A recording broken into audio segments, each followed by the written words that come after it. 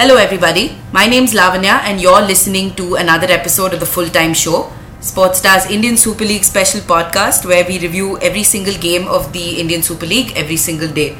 It's been a very long time since I've said this little paragraph, so it feels really weird. But yes, we're back because ISL action is back after about 10 days of an international break. 13 days of an international break, thank you so much. And we've had quite a nice game to sort of start proceedings again, isn't it? Kerala Blasters took on Bengaluru FC at the Srikanthirava Stadium in Bangalore, and the home team took the game 1-0 with Sunil Chhetri again finding himself on that score sheet. Bodes well for the striker considering everything we've been talking about both in the ISL and on the national team front. If you're wondering who these two if you're wondering who these two voices are who are joining me on the side, I've got Ashin and Samar with me.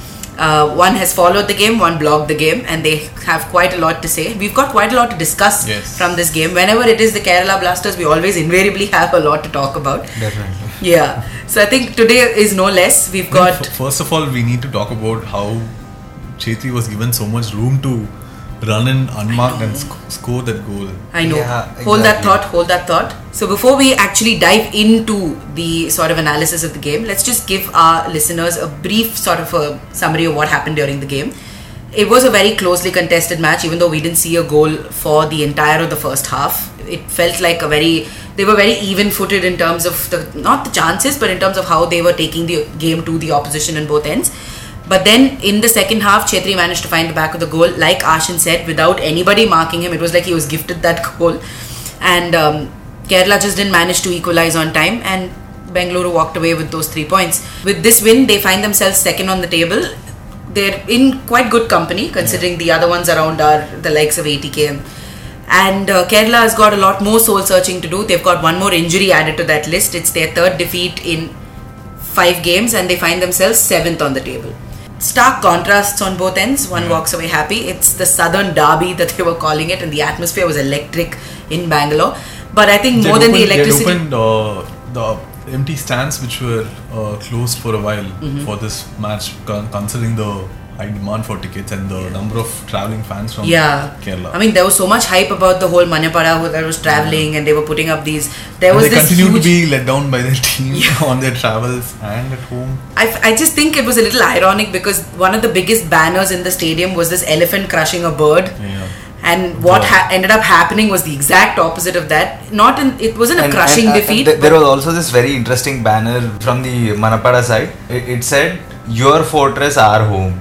That turned out to be a different story when it came to the end of the match. So the thing was, to that Bengaluru had a retort, to which they said, "Your home, our practice ground."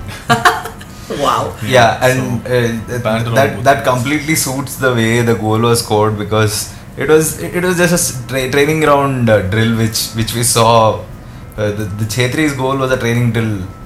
And it's funny because I think Samar was watching that game closely, but then the rest of us didn't catch the goal when it happened. So when we saw, we were like, what just happened? In the first half, there was an instance where Udanta was free outside the box, where Dimas Delgado from the corner didn't find him, where even like Udanta was like, I was just making the run, like he couldn't find him. He could have had an even more easier chance than Chhetri if he had found him. Yeah.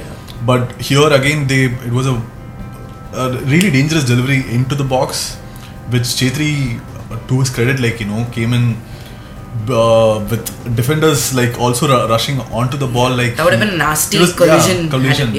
Thankfully, luckily for him and for the Bengaluru fans, that wasn't the case, and he scored the goal. I think we're all also a little on edge because we've been listening to the word concussion too much over the last couple of days. So seeing anybody go anywhere to hit their heads is just scary. Yes. But thankfully, like you said, Chhetri didn't manage unscathed with a goal to his name.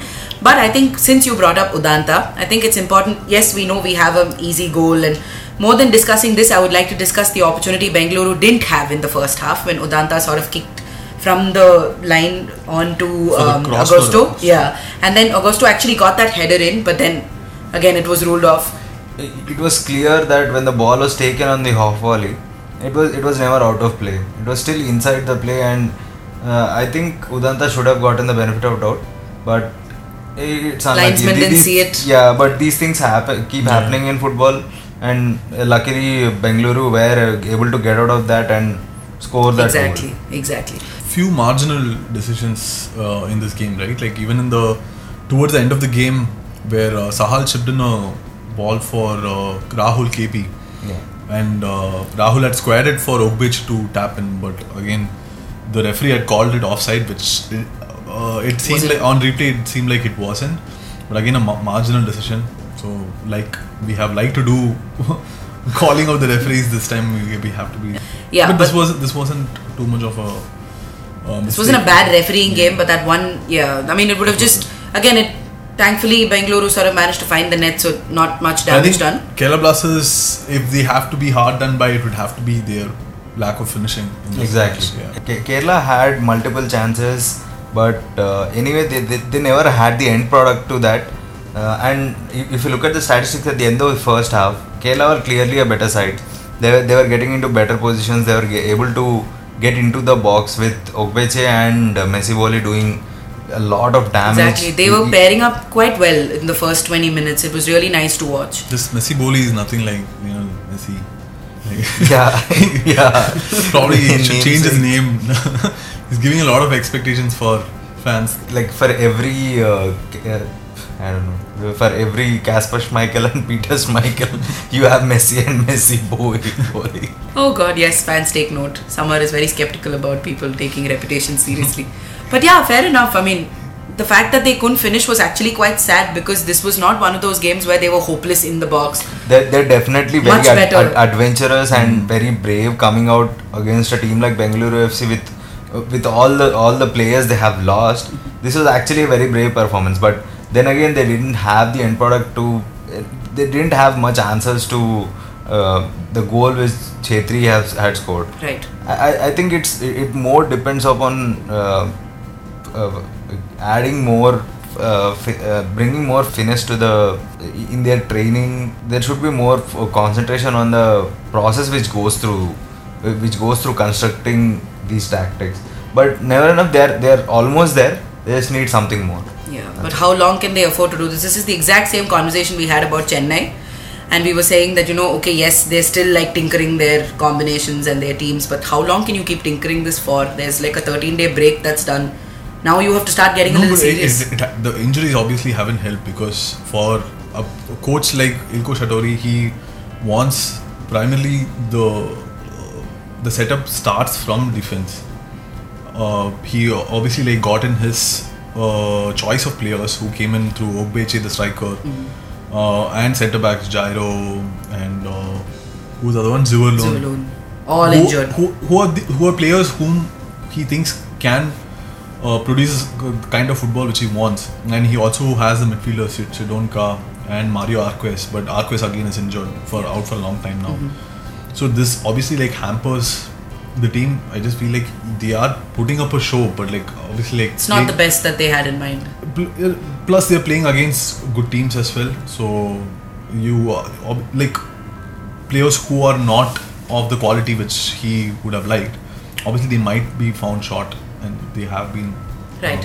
Fair enough. So like Ashin pointed out, we've got another injury concern added now, because Rafi is now out.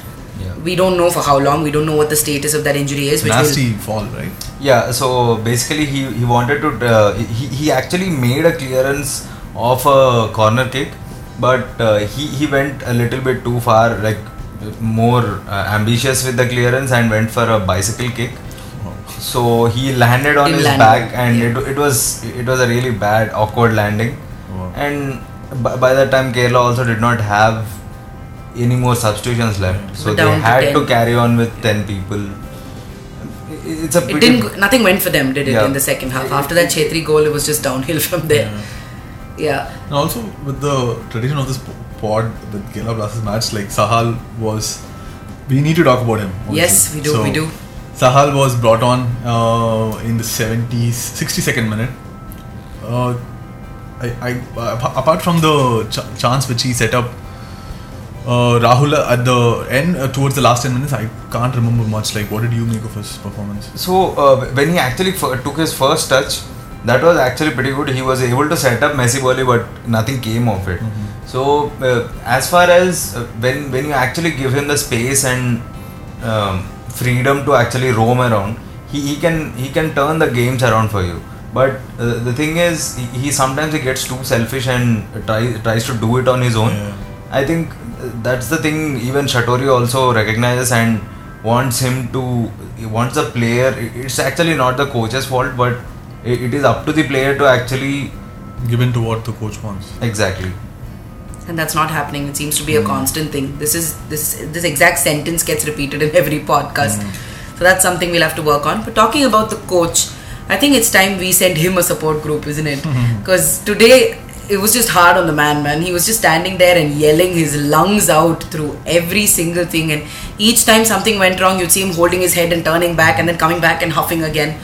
Do we need to get him maybe like a blood pressure consultant or something? I don't know. I worry about the man. He seems like a man who's fit enough to. But this is definitely injurious to health. This kind of passion. I mean, what? How does he also take a step back? I've seen Alex Ferguson and Man United. Yes, I know exactly. At the age of 70, he was doing all that. Yeah. I think Shatori can handle it. For now, yeah, obviously. But it is getting to them, isn't it? The pressure of the. I mean, you have a string of results that are not going your way. More importantly, you have these injuries that are sort of hitting your team combinations. So, word of advice to the coach, perhaps? Or word of support to the coach, perhaps? Keep it going. I know he's going to be back on Twitter tomorrow to handle all of the questions again. Yeah, I just hope that there are more injuries coming his way, because I think he's had a lot of trouble with starting with the preseason for Kerala Blasters. Things haven't gone so well for them. So maybe a win would be good for him and the Blasters and their fans to possibly I think in this league, Kerala Blasters doing well should be a good thing. If they don't do well, then you might see last year where the fans started boycotting and all that. Yeah, that's not nice. Yeah, I mean, here you can't even blame them for it. Yeah, the Manapara definitely deserves better. But in order to give them the game they want, he needs his players back. So all we can do is there's not much he can do as well, isn't it? It's not like his team's holding back. It's just bad luck. Yeah. Either way, so we've very somber mood for this podcast. But I mean, it's not much we can do about it. Kerala honestly deserved a goal. But yeah, they didn't get there enough. They didn't finish well enough to sort of walk away with the goal or the points. So there's again a lot to think about as far as they go back. They have to think about their defense. The fact that there was not one man marking Chetri. Could be. I mean, if the chances which fell to Messi Boli, if they had fallen for Ogbeche, then probably we could be seeing a different scoreline today. Yeah. But anyway, from talking about factors not going their way to talking about a team that I don't think has any trouble scoring, which is our next game, ATK takes on Odisha FC. Yes. And this is Odisha's first home game, which is going to be in Pune, exactly. So if any of you listening to us from Pune thought that there isn't going to be any ISL action because the team sort of shut down and there's been a new franchise in the making, no worries. We've got 3 home games for Odisha FC that will happen in Pune now because the Kalinga Stadium is not ready yet.